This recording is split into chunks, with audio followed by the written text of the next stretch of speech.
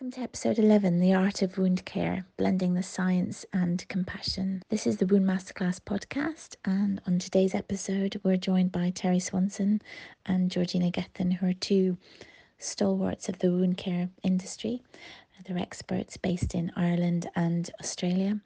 And we're going to tackle this combination of bringing science, compassion, and individualised care. Terry's going to take a deep dive with us into the principles of biofilm management and discovering the core principles that guide the effective biofilm identification, encompassing that initial assessment, selection techniques, and strategies for management. We're going to learn about how to provide optimal care at every stage, and also the indications for the use of surfactants. Together with Terry and Georgina, we're going to talk to you about combination strategy of using a proactive approach and products for prevention of biofilm as part of that wound bed preparation process. And then Terry's going to take us into algorithms for treatment and gaining insight into evidence-based algorithms for wound bed preparation, addressing the different types of wounds and their factors. And together, all three of us are going to discuss how to apply these algorithms effectively to ensure that your patients have streamlined and efficient patient care. Thanks very much for joining us for episode 10 of this podcast. We hope you've enjoyed this discussion on wound assessment, patient-centered approach, and how to effectively prepare for optimization of the wound bed. Please join us for episode 11, coming shortly. Terry, we're delighted to have you joining us for this section on wound bed preparation. We're going to kind of hone in on your clinical experience over these many years that you've been involved with evidence-based practice. And so we'd love to hear a bit more about your practice currently. Thank you. I work in an outpatient clinic in a small hospital. We're only 200 beds here in Warrnambool, Victoria. I am a nurse practitioner. We see all sorts of wounds. So we do inpatient consultations as well. So post-surgical delayed healing. We have patients who come in with pressure injuries. I work a lot with the diabetic foot, with podiatry. We don't have vascular in our hospital, so they go off for intervention elsewhere. I've been doing wound management since 1990 and still have the passion and the joy for it. So today I'm going to talk to you about wound bed preparation. I've provided you with my disclosure. So the learning objectives today are basically the principles of biofilm management, understanding the characteristics or the phenotype and how that may impact on wound healing. Then I'll go into some of the evidence and recommendations for treatment. And I'll be focusing on two main documents, the International Wound Infection Institute consensus documents and wound hygiene. And then I'll conclude with value-based healthcare, understanding that it's more than the unit cost. So the principles of biofilm management. So the characteristics or the phenotype. So the planktonic is not the normal state for bacteria. And it's planktonic when it's considered non-attached or free-floating, and it's replicating. Therefore, if it goes into great density or virulence, then it becomes what they call an acute infection. And antibiotics are effective for planktonic because they are replicating. Biofilm, however, are when they attach, and they can attach either to themselves, to the dressing, go below the wound surface. Once they become attached, they can group, and that's called aggregation. When they aggregate, they can then develop communication, which they call quorum sensing. When they start to mature, they become more tolerant to most antimicrobial agents. And the host defenses are reduced. They have reduced efficacy because of the protection of the extracellular matrix, because the center of a mature biofilm may be slightly hypoxic, and certainly the meiotic activity, the replicating, has decreased. Therefore, antibiotics are not as effective. Because the body recognizes that the biofilm is there, it promotes a chronic inflammation. And studies have shown that it can be over 1,000 times more tolerant to antibiotics. Biofilm do have primitive circulatory systems that facilitate the uptake of nutrients, and these nutrients can be from the wound fluid, it can be from edema, and that's why moisture management is so important. And then you have the removal of those metabolic products, and so you see an increase of exudate with when you have biofilm. And then we also know that it can be gene transfer of the microbes within that, and it can be polymicrobial. The human microbiome is a complex system. And we know that sometimes the bacteria and that microbiome work together to reduce pathogenic bacteria. So not all bacteria, not all biofilm are necessarily bad. It's when it becomes pathogenic. And so it's that hyperinflammation caused by the pathogenic biofilm in a wound that establishes a chronic and recalcitrant wound healing process. So there is an imbalance where now you have too many of the negative components of wound healing in levels that are not conducive to wound healing, and those destructive enzymes and toxics can actually decrease the wound condition. It takes the wound from being a host centric, so controlled by the body's physiological processes, to now controlled more by the bacteria or bacteria centric. This imbalance decreases the receptors for the growth factors, or in fact, decreases the amount of growth factors. As I said, those destructive lytic enzymes and free radicals affect the cell proliferation as well as the wound healing capabilities. This nutrient-rich exudate from persistent inflammation assists in the bacterial cause. It makes that environment more hostile, and it affects immune recognition and the healing process. So it's a cascade in the wrong direction. And can I ask you, Terry, what's the global view on using the term biofilm in terms of its popularity over time, in your experience? We have definitions, agreed consensus wise about what a biofilm. It usually talks about an aggregate and these components that I've talked about in the last two slides. So biofilm in itself isn't a bad word. It reflects the phenotype of the bacteria or microbes. What is concern, I think, in the biofilm expert community is the fact that a lot of our information is known from the laboratory, and we've kind of generalized that information out into the actual chronic wound environment. And we really don't know fully how much the laboratory environment matches the wound environment out with our patients.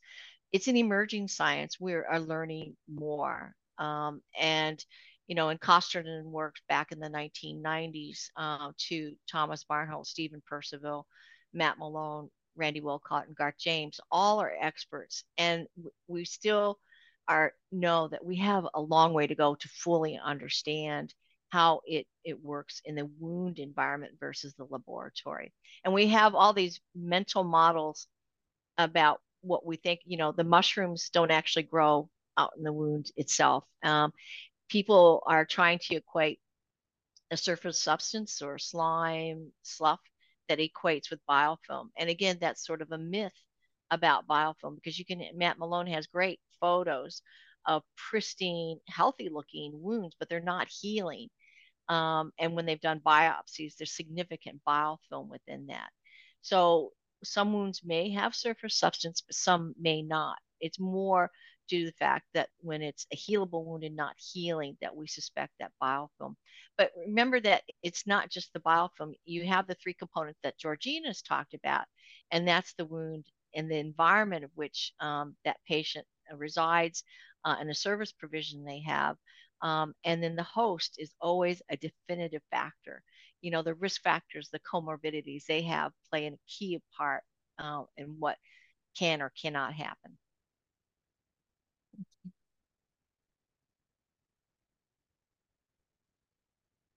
So I was fortunate to be part of this biofilm consensus group. So it's a global panel, and we first met in 2015. I've listed my esteemed colleagues here. But what we did through a Delphi process was come up with a consensus, one on a definition, but this is 217 times of advance from there. But what we came up with these signs and symptoms, and there was some level of agreement on there. These are currently being debated by the same scientists, but this is what we have so far, and this is what we tend to work from, is the failure of appropriate antibiotic treatment, so that antibiotics don't work on replicating non-replicating bacteria. Biofilm decreases that meiotic activity that recalcitrates into appropriate antimicrobial treatment for the reasons that I've just talked about. These patients with local infection or biofilm infection, that they tend to be on this sort of 10-week cycle, that once you stop the antibiotic treatment, those symptoms quickly come back. When you have a healable wound and you have delayed healing despite optimal treatment, so you've got the diagnosis, you're targeting therapy, and they still don't continue to heal. You have this increased exudate and moisture. And so when you're doing your weekly assessments, when you start to see that increasing exudate, that may be a red flag. We know that there's this low level chronic inflammation, this low level redness and erythema. And sometimes patients are unfortunately prescribed antibiotics for this when it's inflammation, not infection. What we do have consistency is that with granulation tissue, it's not necessarily healthy. So you can maybe friable, so it bleeds easily, or you have your hypergranulation where it's raised. Either that poor granulation is significant or a sign of a high density of bacteria in that wound, a heavy bile burden. And then the secondary signs of infection are fairly aligned with what I'm talking about now. And those secondary signs were first published in 1994 by Keith Cutting and Keith Harding. So this is an updated version of the biofilm-based wound care, and it continues to have those consistent instructions for the disruption of the biofilm, the prevention of recolonization, and monitoring. What I might say with this schemata is that, yes, I agree with failing to heal as expected, the signs of persistent inflammation. The presence or slough or necrosis may not be relevant to biofilm in itself. It may be to, especially necrosis, level of circulation, and slough may be also moisture balance. Ineffective topical treatments that I just talked about, and the slime on the wound bed I don't necessarily subscribe to, because as I said with Matt Malone, the pristine wound. But I thought it was nice to see that it updated in 2023. But I go on now to talking about evidence-based practice and treatment recommendations. So there is some consistency amongst the management of biofilm. And, we've had wound bed preparation since the 1990s. We had Time that was first published in the early 2000s. And there's been many iterations of Time since then.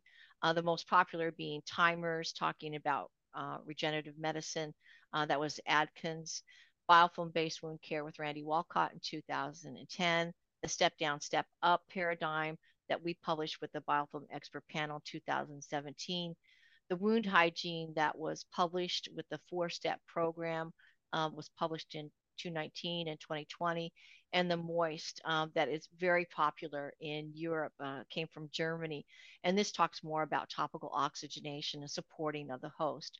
What they all have in common is that we need to know the etiology. Georgina did a brilliant job in providing that foundation, importance of that. We need to provide, once we know that etiology, the standard of care for that etiology. Then we need to do the wound and the peri-wound cleansing. The debridement not only of the wound, but the edges and the peri-wound is required. And once the wound is prepared, then we provide proactive management to prevent that microbial attachment. So I've just picked a few guides for you. There's pathways, guides, guidelines, and best practice. So the top two are industry related documents for the clinician. So, the companies providing really good information, and they put a lot of time and effort to get clinicians to author these. So have a look at the products that you're using and go to the company's websites to get those information. The bottom two are organizations, one being the International Wound Infection Institute, and the other is the International Working Party Diabetic Foot Guidelines, which are updated every 4 years and just released this year as well. So the reason that these are so good is because they're synthesis of the latest research and evidence. So they do the homework for you. It is patient centered. And when they're adapted locally, it provides cultural sensitivity and awareness. These are reviewed and authored by clinicians for clinicians. And most of them are free or they have a low fee to increase that accessibility. And many are translated into different languages. So, good quality guidelines for you, most often free to download. And we actually, yes, Terry, we've actually included these in the handouts in the virtual booth. So for Oh, all our global viewers, you can actually download sort of best practice and the guidelines. So if you just go to handouts, and we'll share that in the chat right now. fantastic. That's awesome. Yeah, thanks a lot for that. It's really helpful to kind of start with an evidence-based practice, because sometimes there's such disparity globally in how people are actually managing wound bed cleansing, wound bed debridement, and there's just such kind of varied practice throughout the world. So I feel like these documents, in terms of best practice and guidelines, actually give the framework for people to be able to apply to their own clinical practice as well. And also to teach from, also, we use these documents for updating our policies and procedures. And when you have the latest evidence, the accreditors, when they come through, they're very pleased to see that you have updated references. Fantastic. So in 2016, the International Wound Infection Institute coined the term wound hygiene, but we didn't go on to elaborate about what that meant. So fortunately, talked about wound hygiene, and this group not only they came to a consensus about what that entailed, and so I commend this document to you. But it's about um, an anti-biofilm strategy, and it provides you guidance about what to look for, how to do it, and as the wound continues to heal, the intensity of those interventions. And I go through that a little bit more through the presentation. So the outline for the wound hygiene has the 4 steps, but in the consensus document, we have a forward from our chair, Christine Murphy. We have the rationale for wound hygiene and the burden that wounds have on the world, the billions that are spent, and not only a cost to health services, but the cost emotionally and to the well-being of the patient. But the 4 steps are to cleanse the wound and the peri-wound, to debride, to refashion the wound edges. And that may be slightly different for people who never heard that term before, but the wound edges are so important. And then dressing the wound, and then some strategies of how to implement wound hygiene into your services, and then a summary of the consensus statements. But the wound hygiene concept has continued to evolve. So like wound bed preparation, it just started with the wound itself. And then in the 2021 document, we talked about the wound healing framework. So going with the concept of assessing is so important. So we need to have those etiology, managing the wound, and that's where the wound hygiene 4 steps come into, and then monitoring to make sure that that cycle of healing continues. What was interesting about this framework is that the biofilm is present throughout all the phases of healing, and that's in line with current concept, is that it's just when the pathogenesis occurs. So we know that bacteria, wounds with bacteria will go on to heal. It's just when it's in balance, and the host defenses can manage that. So the International Wound Infection Institute, so this was our first publication in 2008, and biofilm only had, I think, two sentences in regards to. So this is our wound infection continuum. We see that we have contamination, colonized, local, spreading, and systemic. We have an asterisk that localized because at that time in 2008, a lot of people were still using the words critical colonization. What we know is that at this point, um, something changed that tipped over into where they're symptomatic. And this is where our intervention is required. We had the arrow showing that increasing clinical problems aligned with increasing microbial density. This was only 19 pages, and we translated to multiple languages. In 2016, we updated this wound infection continuum. We did this through rigorous methodology of a Delphi process. Again, agreeing on the terminology about increasing microbial virulence, and we added biofilm. Now, you would think this little arrow wouldn't take much to put in there, but it really took, I think, almost 4 rounds to find some consistency where we were going to put the biofilm. We continued with our intervention strategy, starting at local and reserving topical antimicrobials for when there is a local infection. We completely removed the term critical colonization, and we provided the rationale in that document. And then saving systemic antibiotics for the spreading infection so that we have good stewardship of our antiseptics as well as our antimicrobials. And then we were fortunate for our document in 2022, again, through rigorous methodology, we updated our wound infection continuum. The clinicians wanted the signs and symptoms below our terminology, so we've added that. And the whole A1 a document about not only the continuum, but the management plan can be found in the document. Again, we have local and overt, again, providing when intervention is required.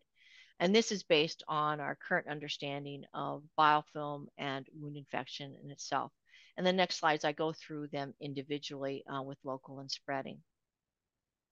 So with local, again, we have in 2016, we divided them from covert and overt.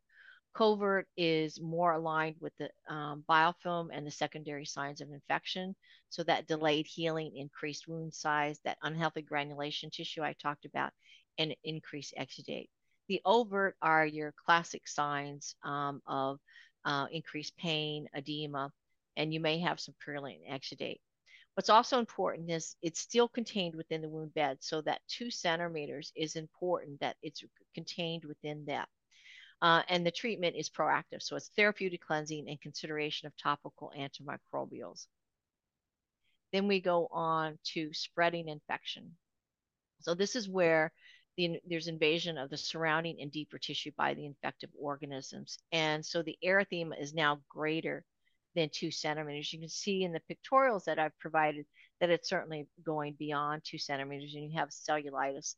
You have a toe that is cyanotic due to the decreased perfusion from the edema and from the microbes being in there.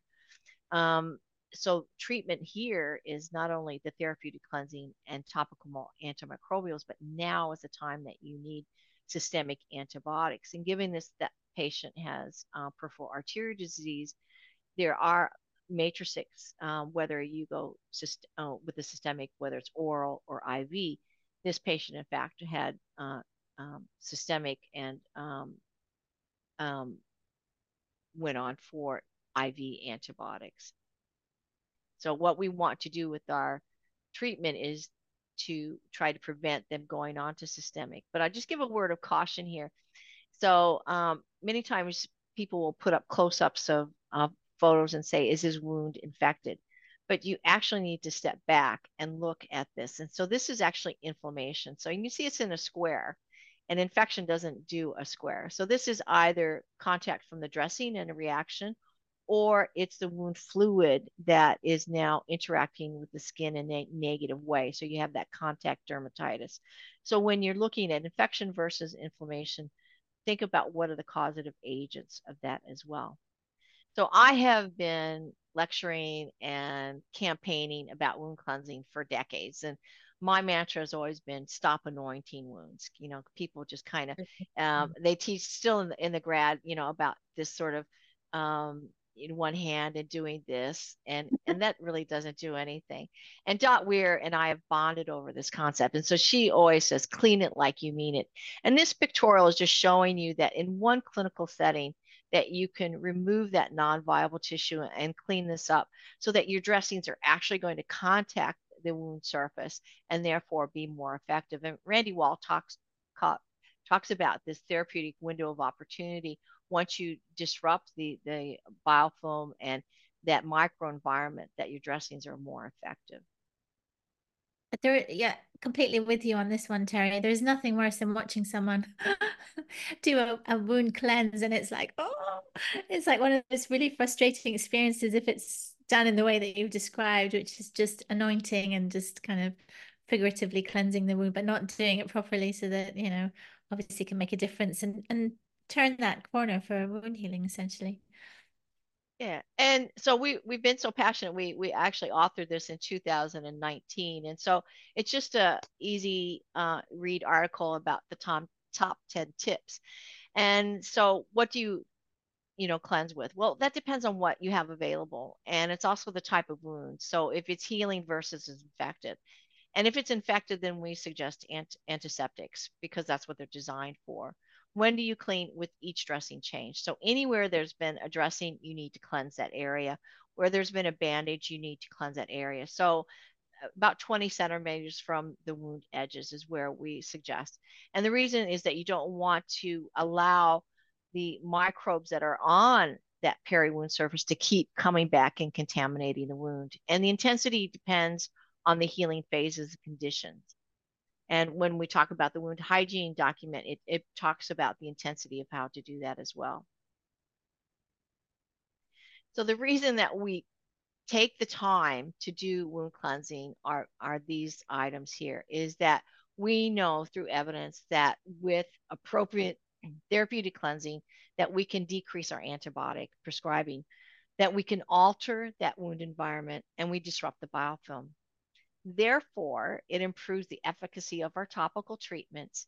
And if we do this rigorously in the early phases of that wounding, that we could hopefully decrease the escalation from a local infection, prevent it from going from a spreading infection. And if we can do that through our management strategies, doing a wound dressing procedure, then we have an opportunity to not only save a limb, but a life. It really is that important. So for those of you who are still doing therapeutic irrigation, remember that you have to have that therapeutic pounds per square inch. And the literature suggests that's 4 to 15 psi, pounds per square inch. If you have loose or necrotic tissue, dirty wound, you need the higher psi. Or if it's now on a healing trajectory and clean, then you can lower that psi. Remembering that if you are doing irrigation, that you need to have the personal protection. And how do you feel about pulse lavage, Terry, in terms of sort of those really necrotic wounds or kind of trauma situations where you have a lot of heavy contamination? It's certainly very common in the ED department, certainly in the operating theater, not so much in the clinics or in the wards. And so most of the dressing procedures are certainly done in those non-specialty areas. But certainly there is evidence for the pulsatile lavage because it has those therapeutic levels. Some of them have greater PSI, so you have to, but when you're talking about a traumatic injury, such as a motor vehicle accident, you need that for that and for other reasons as well. Mm-hmm. So there's lots of options for cleaning the peri-wound in the skin. So in my facility, we use a lot of potable water and washcloths for that, for cleaning the peri-wound. You have the commercial wipes, and our podiatry department uses them a lot because it's a smaller body surface area. You can have glove fingers. You can have forceps for scraping off that hyperkeratotic tissue. In the UK, they use a lot of sponges. And then the synergistic effect of using a cleaning agent to use with these just makes the job easier. So the solutions for wound cleansing are many. So this is our table 9 from the International Wound Infection Institute, where we give you the cleansing solution, the fluid type, the safety profile, and any comments regarding that. Let's have a look at how a surfactant works. A surfactant molecule basically consists of a hydrophilic, water-attracting head and a water-repelling, hydrophobic tail. Since the tail doesn't like water, it searches for another place to go, which here is our biofilm. The polar heads of these surfactant molecules have the same electric load, and therefore they repel each other. This is how the biofilm breaks up. Several of these surfactant molecules bind to the biofilm and build micelles, which can then be removed from the wound bed much more easily. In this way, betaine has in essence opened the door for the supportive effect of polyhexanide in Prontosan, which can now act against the bacteria. Polyhexanide, or PHMB, is used as a disinfectant or antiseptic. It is able to attack and destroy various types of microorganisms. Gram-positive and gram-negative bacteria are protected by a cell wall, whereas human cells are surrounded by a cell membrane. These bacteria can cause serious diseases and are resistant to antibiotics and antiseptics. A bacterial cell wall has a negative charge, while the PHMB molecule has several positive charges, which makes PHMB act like a magnet, attaching itself to different areas of the cell, starting with the negatively charged outer cell wall. PHMB binds itself to the cell wall through electrostatic interaction.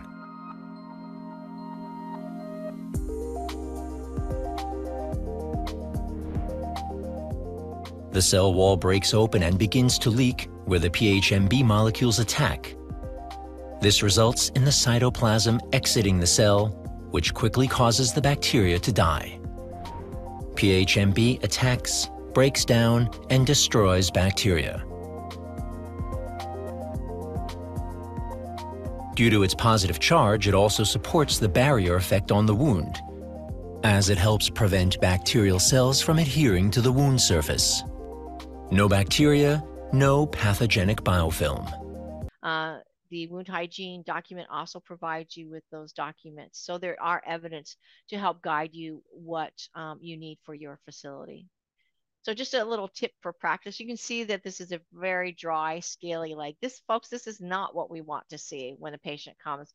Many times when you unwrap that, what they have compression, the leg may have dried out. So while you're putting a soak, so you open a gauze pack, you pour in your solution, you put it on the wound.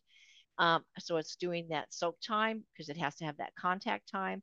Then what I do is I put my pH skin cleanser on my gloved hands, and then I massage this in, and patients just find this so soothing. And then it helps soften this dry, scaly skin. And then I use my bowl of water and my face washers to cleanse the wound. But remembering, don't contaminate your water. So anytime that the cloth has been on that patient, that doesn't go back in the water. You keep using multiple cloths to cleanse this until you finally have a cleansing. And patients can shower, and I go through this a little bit further in the lecture. But what we ask is they bag the limb first, so the contaminants and the microbes from the upper body don't contaminate the wound. And then we cleanse the wound. And this is based on a risk matrix that I go through as well. But those are just some of the tips for practice. Now, this document is from 2015, but I really love this document because it talks about prevention. So preventing that dry leg happening, and then the treatment for that, and then maintenance of that. So not only do we have to provide that wound cleansing and improvement, but we also have to have that limb skin health as well. And so this document provides you with easy strategies for cleansing, emollients, to provide that skin health, which is so imperative because that hyperkeratosis, it just is a great breeding ground for microbes, and we're trying to reduce that and prevent infection. So I'm going to ask you, are you rinsing, cleaning, or scrubbing your wounds? So rinsing, there's a reason that we just don't rinse our dishes and then eat off them. There's a reason that we just don't rinse our hair or rinse our mouth for good oral hygiene. We actually need to clean our dishes for good hygiene. We need to actually clean our hands for good hand hygiene. And we need to clean our wounds when we have a local infection. If they have an infection, many times we need to actually scrub the wounds. And in order to do that, we need the synergistic effect of an agent and a mechanical device. And I'll go through some what those options are. So we know that sterile water and normal saline have limited ability to manage those microbes. But if that's all you have, then make that up with the aggressive mechanical action that you're using. Antiseptic solutions assist in cleaning. It makes it more effective because they're designed to kill and disrupt the bacteria in the wound. Surfactants just make the job easier because it breaks that surface tension and it makes removing that debris more effective. The mechanical aids assist that. So we know that gauze is okay, but you have to keep using multiple gauze because of that cross contamination. The mechanical aids, the debridement pads, retain those microbes, and so it just more efficient. Also, the evidence suggests it's less painful. Therapeutic cleansing is the rigorous cleansing of the wounds and peri-wound to remove the excess exudate, the debris, non-viable tissue, and remnant dressing. And there's so many times that I see patients with remnant dressings in the wound. So thorough cleansing has to remove all that. As Georgina talked about, sometimes it's hard to differentiate the wound edges. And so by cleansing therapeutic, cleansing those wound edges, it improves the assessment capability. And we also disrupt and remove the microorganisms, achieving our goal of preparing the wound for the dressing. And do you feel, Terry, that that identification of biofilm all those years ago has made people think differently about how they would cleanse a wound? Because now obviously they've got this tangible layer called a biofilm layer that now they're having to address the way that they were previously dealing with wound cleansing and wound bed prep. Now that's brought an additional layer of kind of thought into that process. It has. I've been around long enough that you see the wheel turn. And there was a time when we were told that we had to be very gentle with the wound for that emerging granulation tissue, and that we, need to be very careful with the solutions that we put in. But Randy Walcott talks about the wound that's locally infected as a hostile environment. And so we've moved, the wheel has turned again. So where we now understand that if we're not cleansing, we could be impacting negatively on that wound healing if we allow those microbes, if we allow the crusting at the wound edges. So we understand that we are facilitating healing, whereas before we thought we were hurting with cleansing. And in some cultures, cleansing is not advocated. And so trying to teach the patients and be cultural sensitive to what they require, trying to give them the evidence and understanding that we need to cleanse out the non-desirable so that the wound can have its full potential. So yes, the wheel has turned. And I think we're all in agreement now that wound cleansing needs to occur with each dressing change. How you do that varies, and with what solution varies, but it needs to be done at some level. Now, this document just came out over the weekend, and it's on the use of antiseptics in practice. And what I love about this is the terminology, because we have the rinsing, we have the soaking, terms I've already used. Moisturizing is important for that skin health. Active removal of fluid balance is so important. And some of the dressings we use actually rinse the wound, have that cleansing effect as well. So that's good to see here. Irrigation, I've talked about as well. Now, debridement, a lot of people get confused with the debridement and wound cleansing. So mechanical cleansing and mechanical debridement are many times the same thing. And people say, oh, I can't debride, but I can mechanically cleanse. But they're essentially the same when we're talking mechanical cleansing. So it's good to see here. I would have maybe put a slightly different terminology, but it does have achieved the same goal. And so when we're talking about wound cleansing, we're talking about all of this. So it was a good diagram. I was happy to see it. They also And provide oh, go ahead. oh, sorry, go ahead. The next slide is about an algorithm that they provide from this document as well. I mean, I'm really interested in this slide because actually you could apply a lot of this to negative pressure wound therapy as well, couldn't you, in terms of the elements that would be involved in that sort of treatment with installation as well. That's right. You have the same premise, the rinsing, the soaking, and if you're using some of the newer foams, it has the debridement effect as well.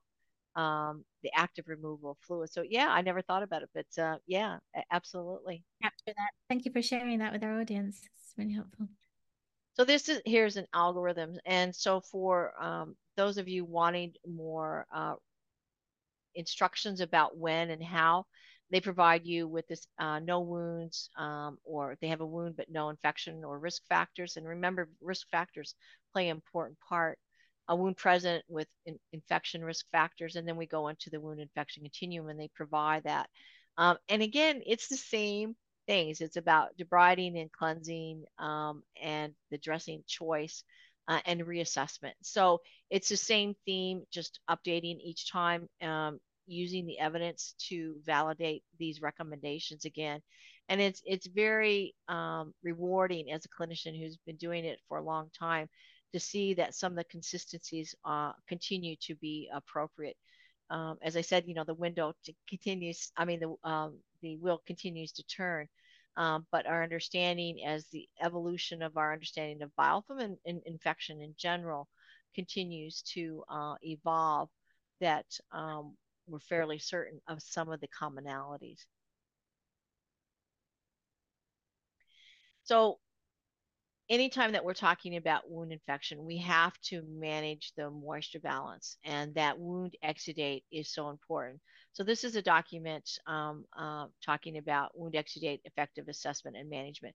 A wonderful document so this is just one table from the document, table 7, talking about the type of exudate, the color, the consistency or the viscosity of that, and then some comments about that. Understanding that viscosity can influence the effectiveness of your dressings, but we need to inspect the old dressing. So we need to, when I'm looking at a saturated dressing, I'm going to ask the patient, when was this changed? So if it's totally saturated and was changed this morning or yesterday, that's not going to last 3 days. So that's going to inform me about the frequency. So you have a choice when the skin is macerated or it's heavy exudate, is you either increase the frequency of the dressing change or you increase the absorbency of the regime. So you have choices, but you have to understand that moisture needs to be balanced, and that type of fluid is giving you a story that helps with your assessment. So this is a document from the 5-step guideline. Just again, providing you with recommendations. It has pictures, it has QR codes.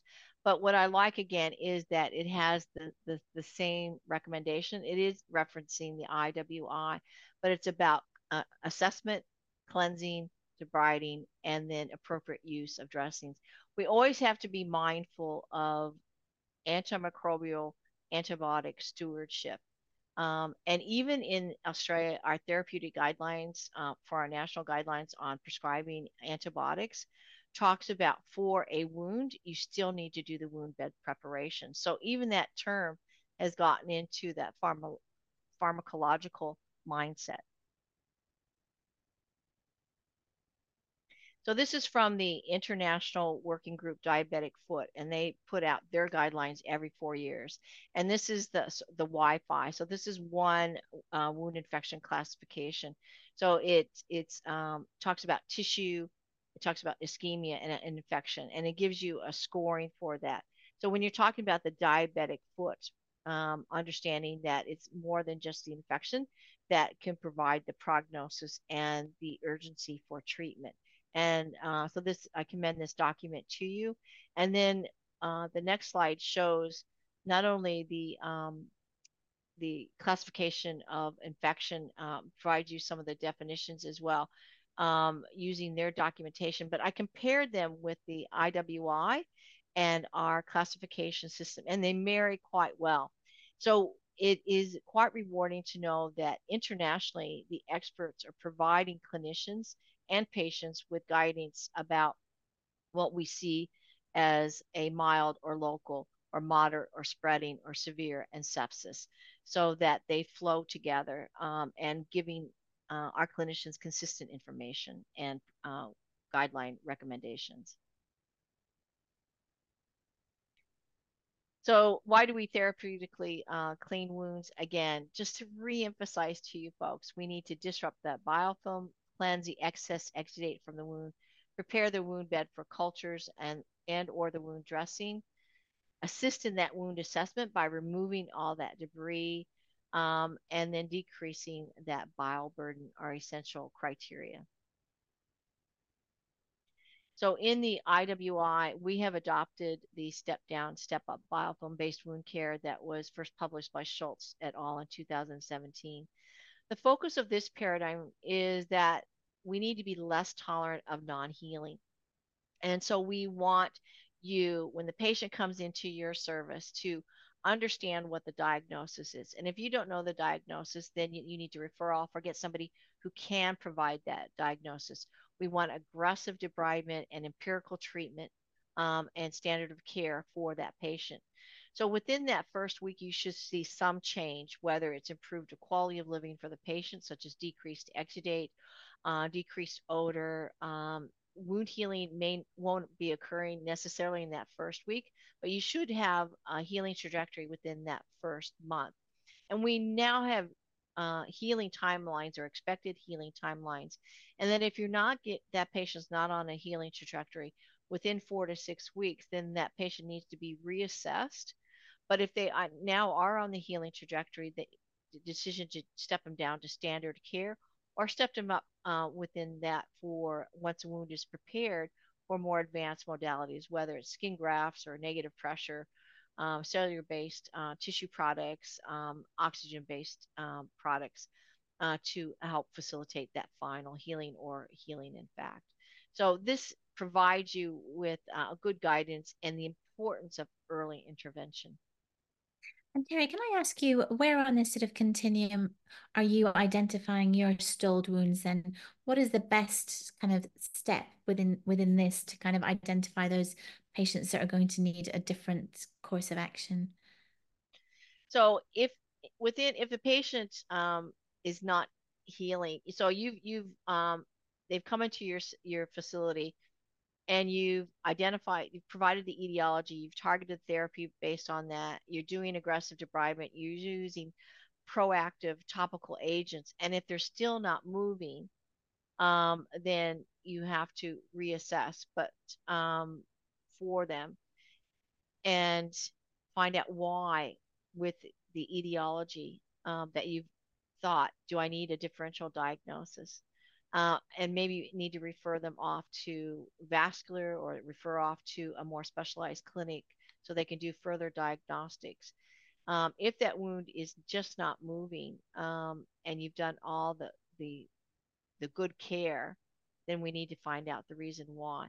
Sometimes our advanced therapies help tip them over. So we've prepared the wound, we've cleaned it up, and the growth factors are now that we prepare the wound can be receptive, because if you just put growth factors, we found this out in the early 2000s, if you just put growth factors into a hostile environment, they'll be ineffective. But now that you prepare the wound, they're now receptive. Our protease inhibitors will also change that microenvironment. The negative pressure will change that microenvironment. So they facilitate, as well as the debridement, that enhanced healing. Because Does that that's one answer your challenge. question? Yeah, absolutely. Because one challenge we face in plastic surgery is that we're getting these patients referred so late and so far down that line that actually it's really helpful to see this kind of pictorial, is that we're actually seeing where that referral should be made, or we can identify pretty early from that exactly who's responding, and then we can try and sieve out the people that are not healing as they should be on a normal trajectory, and then bring that intervention in early for advanced kind of wound modalities as such. So Our it's tolerance really really needs to decrease. And I've had patients who come into my clinic and say, well, they're 6 months down the track, and I said, why was a referral delayed? The doctor didn't think I was bad enough to see you. wow, So yeah. they've paid for dressings for 6 months and repeated appointments. And if I'm not getting healing, then I refer off. I'm not the end point. I'm a facilitator of advanced care. But if I can't get the patient to heal, and you can't heal a wound individually, you need a team. And so whether the dietitian, the podiatry, vascular, all are key components to good wound management. And that's what this paradigm talks about. And it's really helpful to think that actually perhaps we should be moving more towards a multidisciplinary wound care clinic where all those professionals that you've mentioned are actually there in one clinic to be able to identify these patients that have kind of fallen through the net sometimes. Oh, that's ideal. And when I hear my colleagues presenting on their work from actually having all the people in the room, I'm just envious because we do a lot of share care, but it's not the formal structure that we see in some of these high risk foot clinics or these multi-D um, treatment centers. Yeah, yeah, the optimal. Yeah.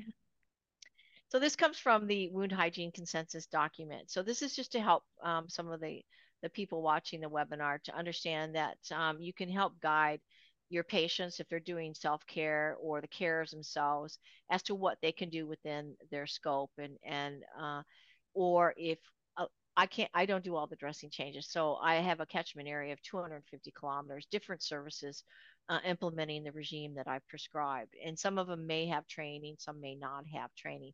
So again, providing guidance on what they're quite capable to do within their realms. And then obviously the expert or certified clinicians where we're doing the diagnosis and prescribing the regime.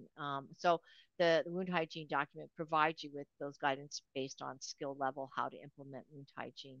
So it's very practical document. The next slide talks about with the performing the wound hygiene tasks based on the tissue and the healing. So obviously with necrotic tissue, we need vigorous and physical force for that. And with necrotic tissue, many times, if mechanical is all you can do, but the quickest way to do it is sharp, conservative sharp or sharp. So it talks about that with the sloughy wounds where you have that surface substance. Again, it's still rigorous, and then it gives you the options for that. And then unhealthy granulation is still intensive, but as you get more towards a healing trajectory, you can become more gentle and you don't have to use the sharp, or it just becomes more mechanical. And then as it's epithelializing, just gentle cleansing.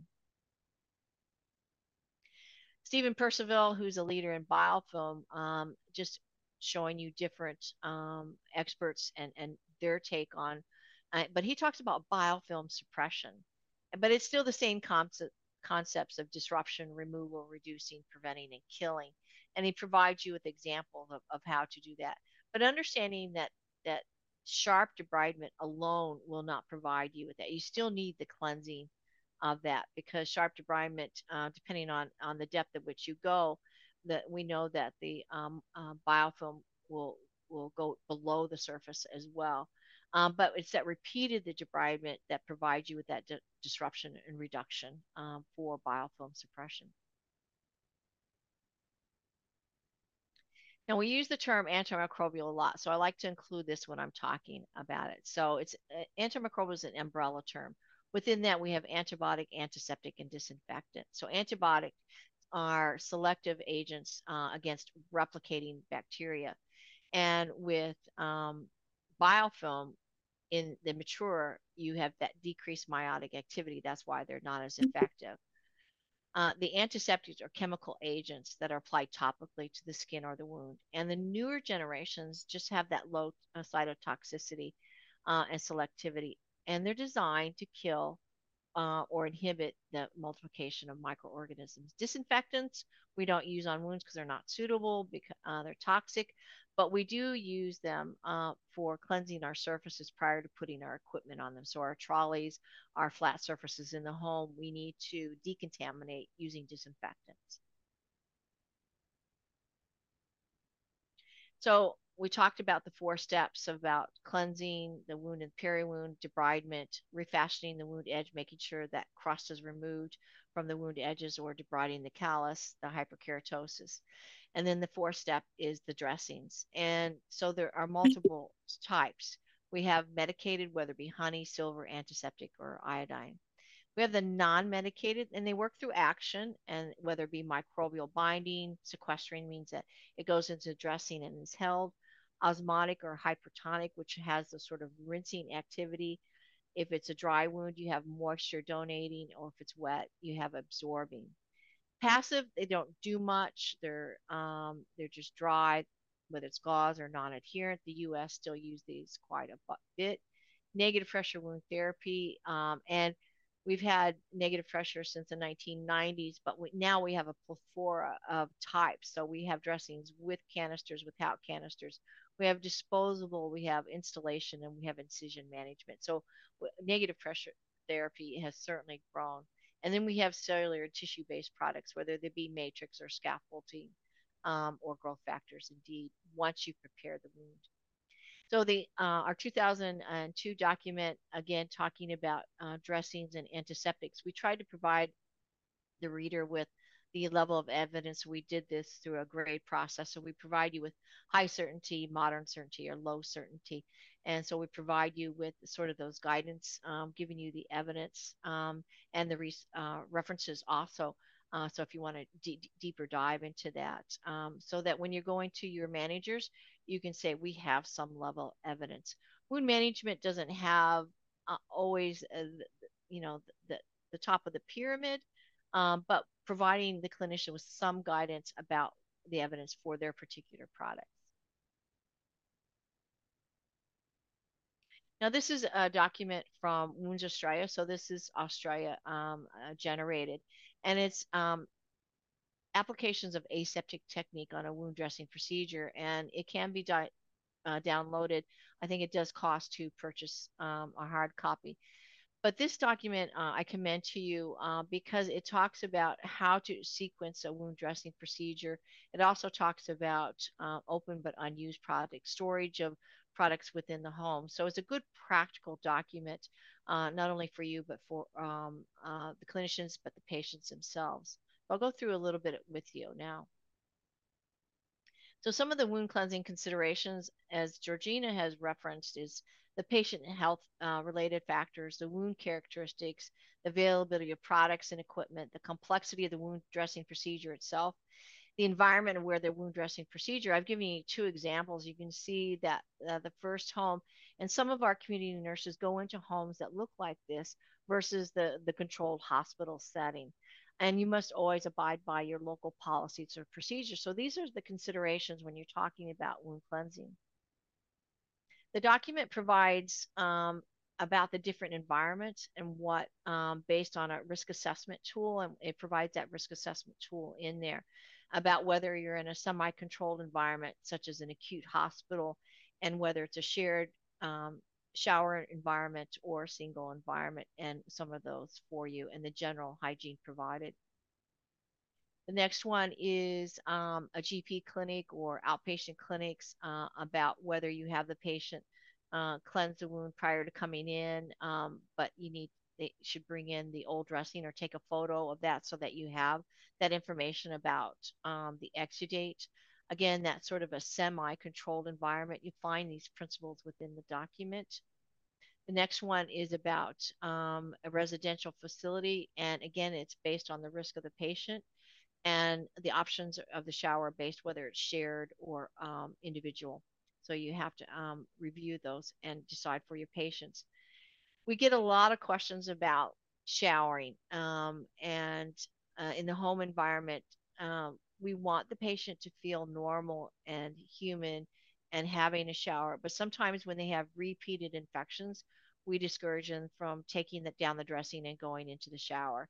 What we tend to ask them to do is leave it covered, have the shower. It doesn't matter if it gets wet, and then change it when you get out, and then wash the leg in a more controlled environment. It depends on also the potable water. I work in the country, so some patients have tank water. When I first moved to Australia, we had possums in our tank water, so it's not always best. So it's those risk factors. In the home situation, again, this is an example from an article I read from the UK, and the picture just struck me, and I use this. Is this what should we be doing? The dressing tray is on the carpet, so I don't think that's good practice. We recommend that it be on a flat surface. we see it's either a heater or a fan of some sort. Is that turned off, or is that blowing into the wound environment? There are unsterile items on the sterile field. That's fine. We can do that as long as we know that's contaminated. It's poor safety posture for this patient. Maybe getting a stool to sit more properly, or elevate the patient's leg. And the socks are still on. So how much cleaning really was done? So I use this picture for a variety of reasons, but I think this is a good example of not to do. So we have a choice of aseptic technique when we're doing a wound dressing procedure. So the first photo is showing you that you can just use your small sterile environment, or you can use a dressing field. And within that, you can have a simple dressing procedure or a complex dressing procedure. And Terry, how hard do you find with the challenge of you treating wounds in different environments and different types of patients? How do you find it in terms of standardizing what you do for that patient? Well, there are recommendations about the simple and complex, and what that means, and I'll talk a little bit about that. It's based on what Georgina talked about. It's the host, so the person, the patient, what their risk factors are. So if they're severely immunocompromised, you want to take greater precautions versus just removing sutures. If the home environment or the environment is uncontrolled, then you may want to have a greater precautions with that as well. So there are different risks to a controlled and non-controlled environment. And then how you choose that. And there's also equipment available around the world. Not everybody has access to these stainless steel trolleys. Not everybody has access to complex dressing trays. So that's when you're talking about aseptic technique, we're talking about microfields, keeping the instruments clean. And then if how to you once they're contaminated, what you do with them. So it's the matrix is based on the patient and the environment, and also the skill of the clinician. Yeah, So I mean, if I they're find, not, yeah, go ahead. yes, sorry. And I find when I have to do dressings in different kind of, sometimes it's on the wards, sometimes it's in theatre, sometimes it's in the dressings clinic.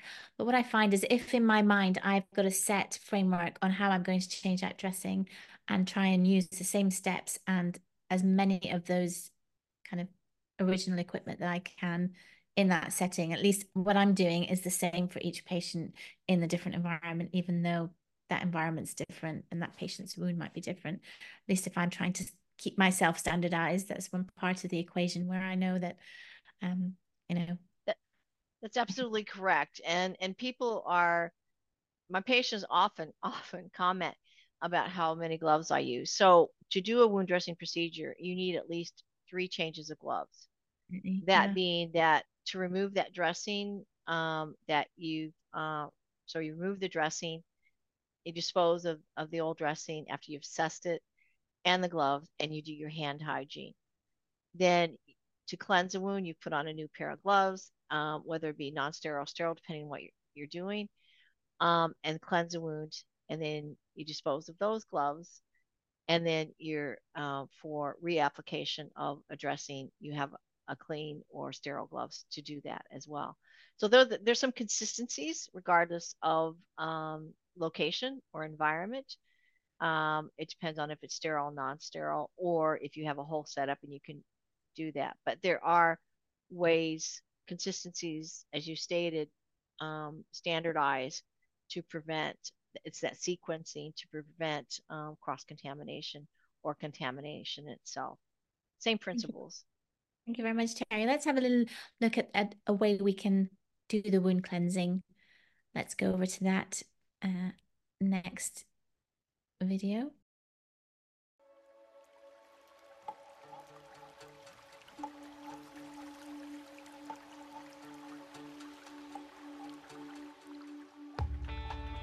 So for this part of the demonstration, we're going to show how to irrigate a cavity using the Prontosan wound solution. Now this is an example of a stage 4 pressure injury with cavities and tunnelling. So we use the Prontosan wound solution in the bottle because it delivers around about 7 pounds per square inch, or 7 psi, and that's the adequate level of pressure that's needed to irrigate the cavity and remove any devitalised tissue or retain dressing products. Now to open the Prontosan solution, we turn the cap in a clockwise position, take off the ring, and then you put the cap back on and screw it up until you meet resistance. There's a spike in the end of the cap that penetrates the bottle to open it up. Now we're going to show how to use or open the packet of the Prontosan debridement pad. Now the Prontosan debridement pad is simply opened, we pull the backing off, and then we use our bottle of Prontosan solution in the container, and then that's ready for use. Now we'll demonstrate how to use those products on the simulation.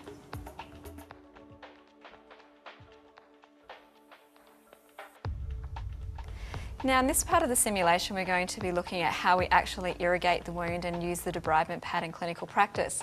Now you've got to remember that this is a simulated scenario, so we would always make sure in the real life clinical situation that we'd observe the principles of the aseptic non-touch technique. So making sure that we're washing our hands, donning appropriate personal protective equipment and clothing, and maintaining an appropriate level of asepsis for the environment in which you're working. But because this is a simulated scenario, you will notice that there's variance in what we would ordinarily do in clinical practice. So now I'm going to put on my gloves as a simulation, and then we'll start irrigating the wound cavity using the Prontosan solution.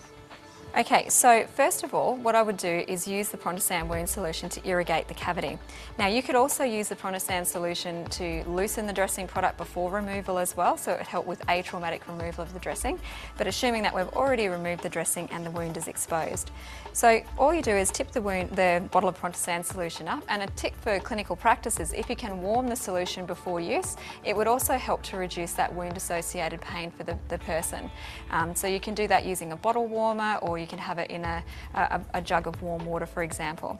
So assuming that we've already done that, now we just tip the bottle up and then just gentle pressure irrigating the wound, and remembering that that's providing around about 7 pounds per square inch of pressure.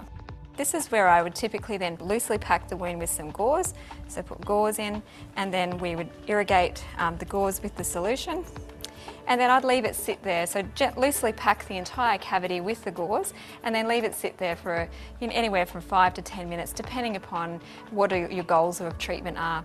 In this situation, if we still had this amount of devitalised tissue, I'd be leaving it sit there for probably about that 10 minutes. Then we want to use our debridement pad. So you can see that the debridement pad has a tear-shaped design. The idea is that with the narrower end, you can use that to get into underneath any tunnelling or cavities, and then the wider area can be used for flatter surface areas. All right. So for this simulation, we'd use the narrower end, and we're going to literally, using gentle circular motions, we're going to clean the entire surface of the wound, helping to lift off and remove the devitalised tissue. And the tiny little microfibers in the debridement pad is what really helps to lift off that devitalised tissue. And it's relatively atraumatic, so it doesn't hurt the patient, and you'll find that it comes away nice and easily. So covering the entire surface until we've got pinprick bleeding. And what they say with the pinprick bleeding is that it's helping to, you've got back to a vascular wound bed essentially. So because this is a demonstration, you can see that we've got quite a lot of fluid in the surface of the wound moulage. In a normal clinical environment, a lot of this moisture that you would see would be wicked away quite easily. So using those gentle circular motions, helping to clean the wound.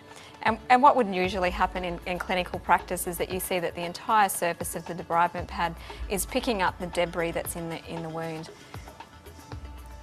So circular motions across the entire surface of the wound. And again, in normal clinical practice where this black necrotic tissue is located, you'd usually be able to lift that off with no difficulty and with no trauma to the patient. And you'll also notice when I'm using the debridement pad that we're using the edge of it, and this is where we're refashioning and shaping the edges of the wound.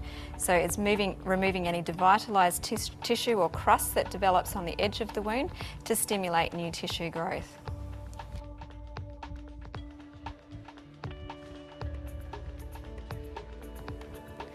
Now that we've shown how to clean the wound using the Prontosan wound solution and how to use the debridement pad to clean the wound and refashion and reshape the wound edges, it's come to applying the wound dressing.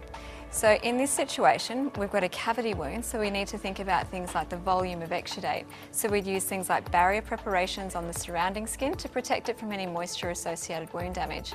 We'd also use things like our Prontosan Wound Gel X. The reason why we'd select Prontosan Wound Gel X for this wound is because there's exposed bone in the base of the wound, and we want to make sure that we're keeping that tissue nice and moist. Now, again, because this is a simulation and a very deep wound, Prontosan Gel X would work really effectively as an interface. We'd put the Gel X as the primary dressing, and then we might use an interface like a silicone mesh, for example, and in such a deep wound, this is an ideal situation for negative pressure wound therapy. You can also use the Prontosan solution as an installation method for negative pressure wound therapy. So now we'll open our dressing products and show you how we would apply those in clinical practice. So first of all, we open up our barrier preparations. We then want to open up our Prontosan wound gel.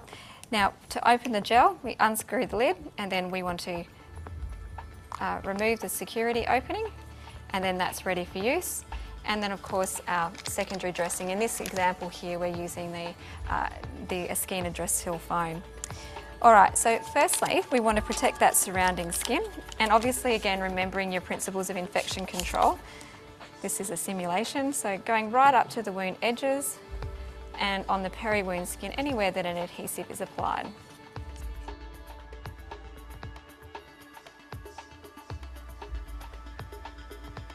The next component is to apply our Prontosan Wound Gel X to the wound.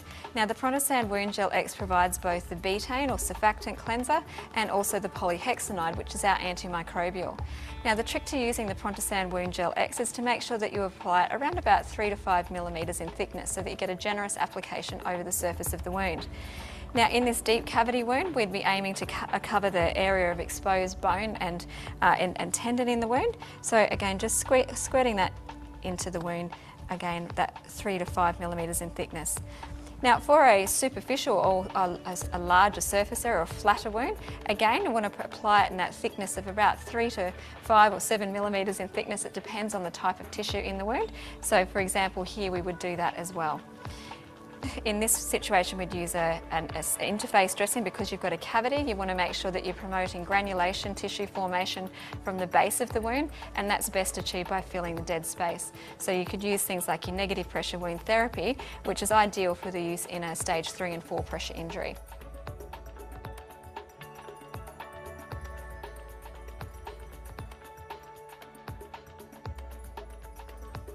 So then we're going to apply our secondary dressing. So in this instance, it's our Esquina sacral foam dressing. Removing the backing and then applying that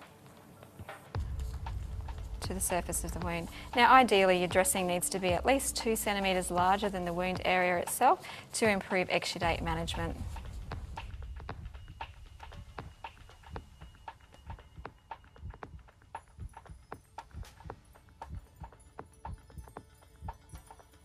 Okay, so that's really the technique that we use for application of wound dressings, using the Prontosan Wound Gel X as our primary dressing. And again, just remembering that it does vary, and the decisions that you make in your clinical practice really are dependent upon wound characteristics. So for low to moderate levels of exudate, hydration of the wound and absorption of any exudate is important. And then moderate to heavy exudate, again, really looking to improve your exudate management, so the use of super absorbent dressings to prevent any breakdown of the peri-wound skin. But the important things to remember in that we've covered is how we go about the principles of cleaning the wound using the Prontosan solution, and then refashioning and reshaping the edges of the wound using the debridement pad, and then using anti-biofilm reformation strategies by using the Prontosan Wound Gel X. It's that combination approach that really does help to break that biofilm cycle and promote wound healing for a patient with a challenging or hard to heal wound. So I hope you found this demonstration useful and that you picked up some useful hints and tips that you can use in your clinical practice using the Prontosan range of dressing products to achieve the principles of wound hygiene.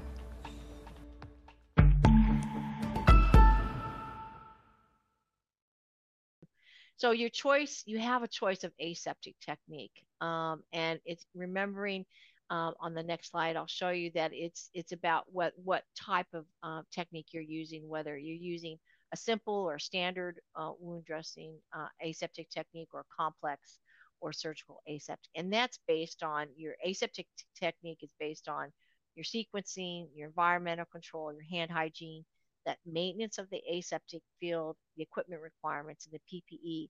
In Australia, we tend to go through the simple as being 20 minutes. It's a simple procedure, and you can do that microenvironment either through a dressing tray or just putting your instruments and keeping them clean on a small sterile field, where surgical is more complex with sterile dress gloves. So this is just showing you that this is a small, simple dressing tray. And again, there's recommendations from the aseptic technique document that I talked about. It's just making sure those microenvironments and no touch are used. This surgical aseptic technique, you would think that internationally we would have some consensus about when that's required. But when I was in the US, they don't necessarily have to have a surgical aseptic technique for doing their negative pressure wound therapies. Uh, and so I think internationally we need to come to a more consistent approach when we're teaching about that. The application of aseptic technique, this is from that same Wounds Australia document about how to sequence when you're washing a limb and peri-wound using a container so that you're not cross-contaminated. We don't soak anymore. That encourages Pseudomonas. So again, recommend this for you in your different environments and how to keep your equipment in good condition. And that's again just showing the document. Yeah. So now I'm going to talk about value-based care or the true cost of wound care. So we spend billions, and our job as clinicians is to be very mindful of the cost for the patient and our budgets. And if we do proactive wound management and we get the patient on a healing trajectory, that is good value. So just to review with you what value-based care is. So many times we're looking at comparing products, and I've been in wound management since the 90s, and I've had to go to managers, the unit cost of this is A, and the unit cost of this of product B is this, and product B may be more expensive, but I'm getting outcomes. It's doing the job that I want it to do. So it's not just the cost of the product that we're looking at. We're looking at outcomes for that. And that provides you with an overall price of therapy. So when you're going to your managers and you're advocating, don't just talk about the unit cost, talk about the value based on wound care, about the outcomes. And I guess also talking about duration of treatment as well. So if you have one method of cleansing that wound or preparing that wound bed, if that's getting you to the point of healing much quicker than a different method or a different technique, then actually overall in the long run, even though it may be more expensive to use that product initially, if that's getting you to that point where you're healing or healed, then obviously that's economically a good decision. Absolutely. And that's what they call cost effectiveness. That, yes, the unit cost may be this, but if you're decreasing frequency changes and you're actually getting that patient on a healing trajectory. And I actually had a manager tell me once that I had an inefficient system. And I said, why is that? And he said, you spend too much time with your patients. And I said, okay. So you send your patients to me after, 6 months because they're not healing. I diagnose them and I either say they're healable or non-healable. And if they're healable, get them on a healing trajectory. And I've got the inefficient service. You keep them on your books for this long.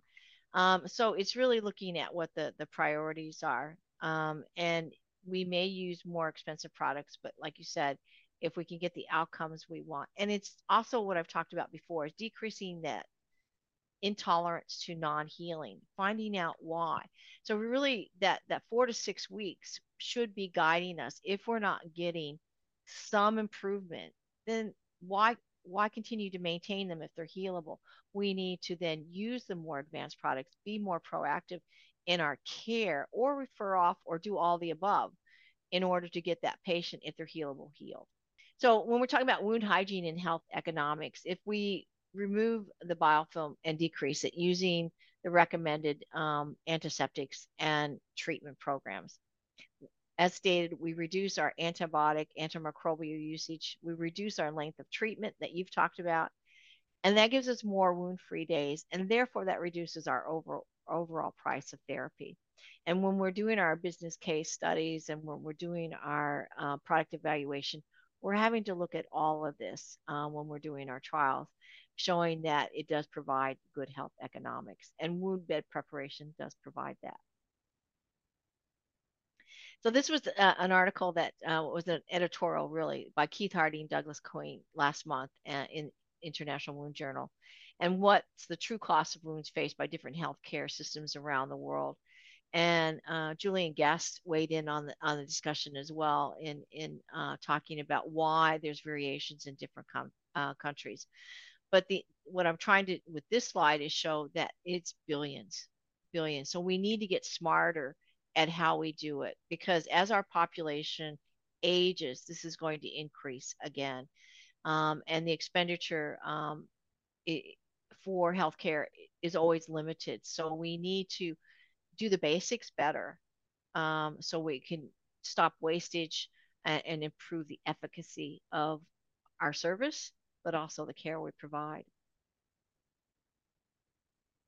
And then you've heard me talk about healable, non-healable. So Gary Sibold et al.